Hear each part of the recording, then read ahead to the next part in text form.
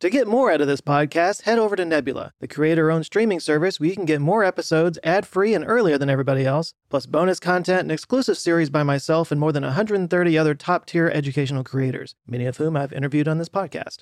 You can sign up for Nebula by clicking on the link in the description or go to nebula.tv/conversationswithjoe. You can sign up for Nebula by clicking on the link in the description or go to nebula.tv/conversationswithjoe. It not only helps support the podcast, it furthers our mission of building a platform that focuses on content that matters. Hey, thanks for joining the Answers with Joe podcast. This is a repost of the Big Bang Theory episode that I did a while back, and this is the last of the September Splurge. So I'm not going to be posting any more old videos on here anymore. I'm going to try to keep up posting the new ones that I do as I go along. These won't be daily anymore. I'm just going to be doing them once or twice a week. But hey, I wanted to thank everybody who's been listening to them this whole time. If you've been enjoying them, I hope you have. This particular episode, the Big Bang Theory episode, was about 5 problems that they have with the Big Bang Theory, some holes in the theory that have not yet been filled with science as we know it, some big mysteries that have come out of it. Of course, the Big Bang Theory itself is a giant mystery. This kind of got usurped by my joking at the expense of the TV show The Big Bang Theory, which I've just never been a huge fan of.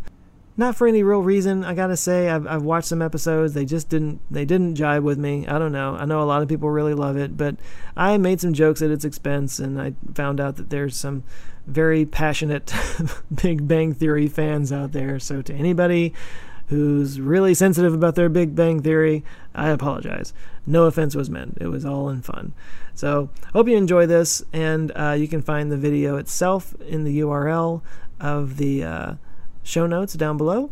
And hope you enjoy it. And first, this.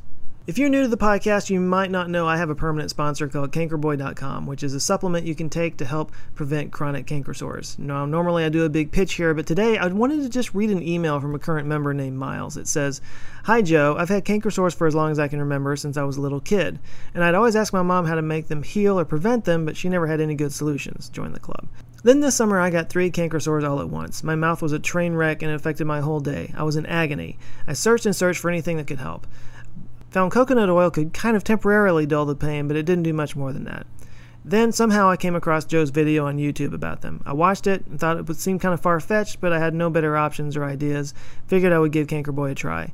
That was 2.5 months ago, and I've been pain-free ever since.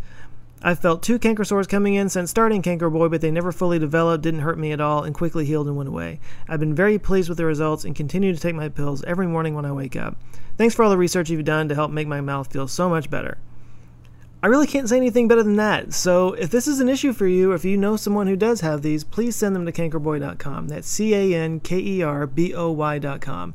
If it doesn't work after 2 months, you'll get your money back, so it's totally risk-free. Now, here's the show. The Christian Bible states that in the beginning there was only God, and then God said, "Let there be light," and bang, there it was. Everything from nothing. So should it be any surprise that the first person to propose the Big Bang Theory was actually a Catholic priest? Georges Lemaitre was a Belgian priest who was a professor of astrophysics at the University of Leuven, and in 1927 he published a paper where he theorized that the universe expanded from what he called the primeval atom, or the cosmic egg. Many of his theories are attributed to Edwin Hubble, because Hubble published a paper 2 years later that mathematically proved a lot of the concepts that Lemaitre had published in his paper, so he wound up getting all the credit. 'Cause maths are hard, y'all. Today, the Big Bang Theory is the undisputed king of theories regarding the origin of the universe. There's just no other theory out there that explains so much of what we see in the cosmos. And it's a top-rated TV show that is, supposedly funny. At least that's what the laugh track keeps telling me.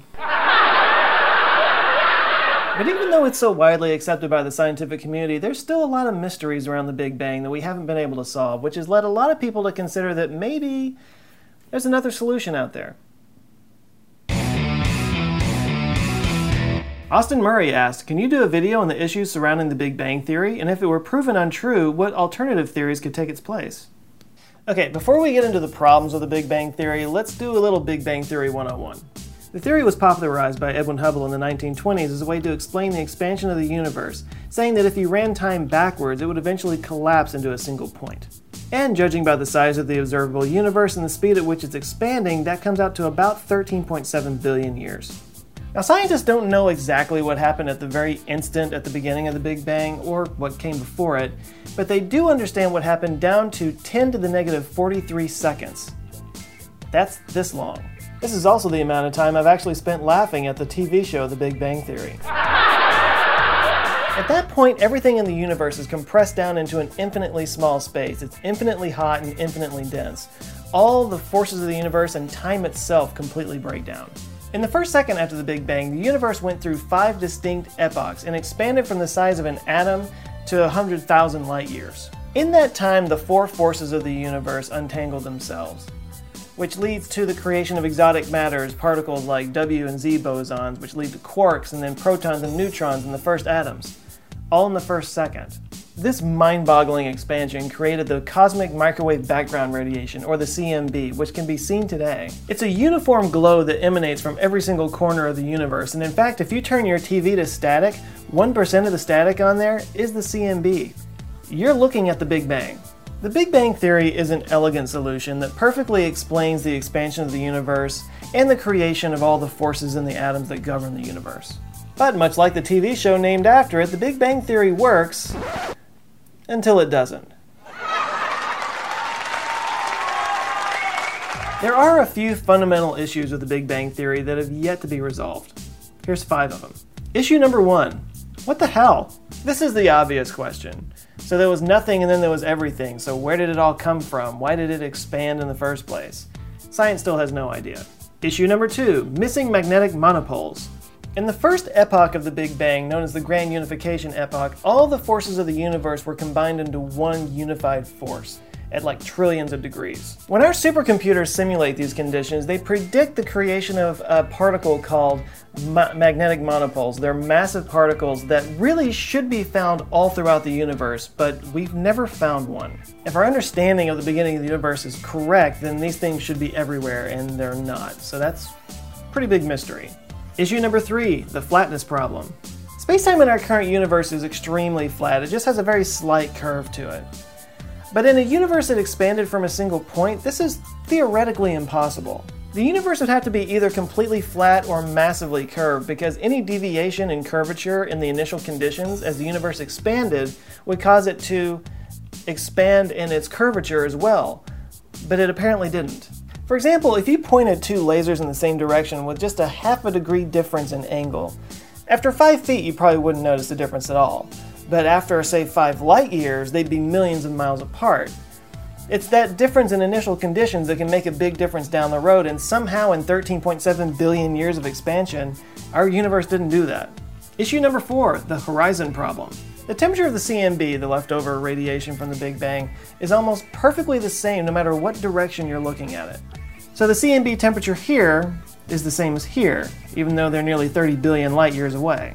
For something to be that uniform and smooth would require it to be able to communicate with each other. For example, if you place a hot cup of coffee on a table, the heat of the coffee would warm the table and vice versa until both were the same temperature. That's communication. But different sides of the universe are too far away for light from one side to have ever reached the other side, so energy has no way to transfer between the two, which makes communication between the two impossible. One side of the universe is like, talk to the hand. And problem number 5, the clumpiness issue. As I just said, the CMB is extremely smooth and even, but the rest of the universe is fairly clumpy. At the greatest scale, our universe is made up of clumps and filaments of galaxy clusters, leaving giant voids of nothingness like it's a giant sponge, or as many have pointed out, very similar to the cellular structure of the brain. In order to explain how such a uniform expansion could create the clumpy, brainy universe we see today, scientists have had to turn to our old friend, dark matter. Only dark matter can really explain why the universe clumped together the way it did, but of course we still have no proof of dark matter, so that's kind of a problem. Now, Big Bang proponents, i.e. the vast majority of scientists, believe that these questions will be resolved with enough study over time, and you know what? I believe them. But there is another theory that's gained a little bit of steam over the last couple of decades that aims to solve some of these problems. It's called ekpyrotic theory. First introduced in 2001 by Paul Steinhardt and Neil Turok, the ekpyrotic theory is an attempt to merge relativity, which explains the nature of the universe today, with string theory, which better explains the universe at the beginning. String theory is a mathematical model of the universe in which there are 11 dimensions, the 4 that we experience in our daily lives, and 7 higher dimensions that are curled up into tiny strings that shape reality at the smallest level. And these strings are part of larger structures called membranes, or branes for short, that exist in 4D space. The ekpyrotic theory states that there are several branes out there in these higher dimensions, and from time to time these branes can smash into each other. And when they do, they create a gigantic burst of energy very similar to the Big Bang. It's a cyclic theory that states that instead of the universe just coming out of nowhere and then fading into oblivion, it's something that happens over and over again in trillion-year cycles as these branes are attracted and repelled from each other. And the really interesting thing is, they could actually test for this. Many believe that there should be a gravitational wave out there in the universe that was caused by the Big Bang, and they even think they know the properties of what this gravitational wave would look like. Of course, we just recently figured out how to find gravitational waves from neutron stars colliding with each other, but the scientists at these gravitational wave observatories now have the Big Bang in their sights. Proponents of the ekpyrotic theory have a mathematical model of what the gravitational wave would look like if it was caused by 2 branes colliding, so when we find this massive wave from the beginning of the universe, we'll be able to test and see which one of these theories wins out. It's pretty exciting. Then the only mystery left will be why that TV show is so popular. I really hate that show.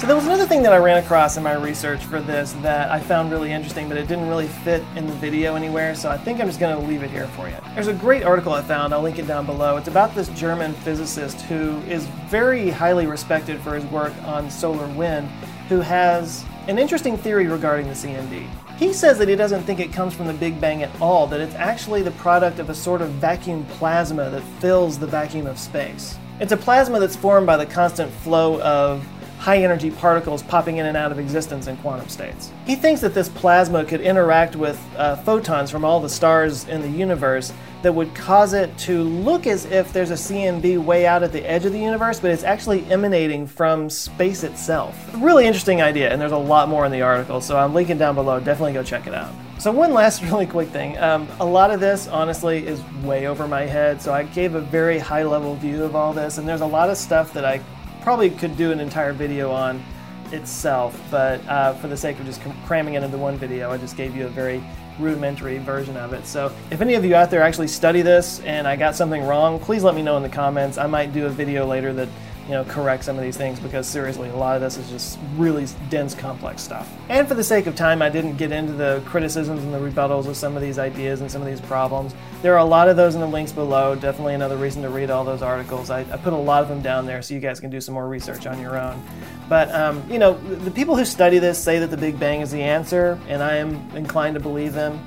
But you don't hear a whole lot about the problems with the Big Bang, so I wanted to do a video about that because I found it really interesting. Anyway, fascinating stuff. Thanks for watching. Share and comment. Support on Patreon, and I'll see you next week. Love you guys. Take care.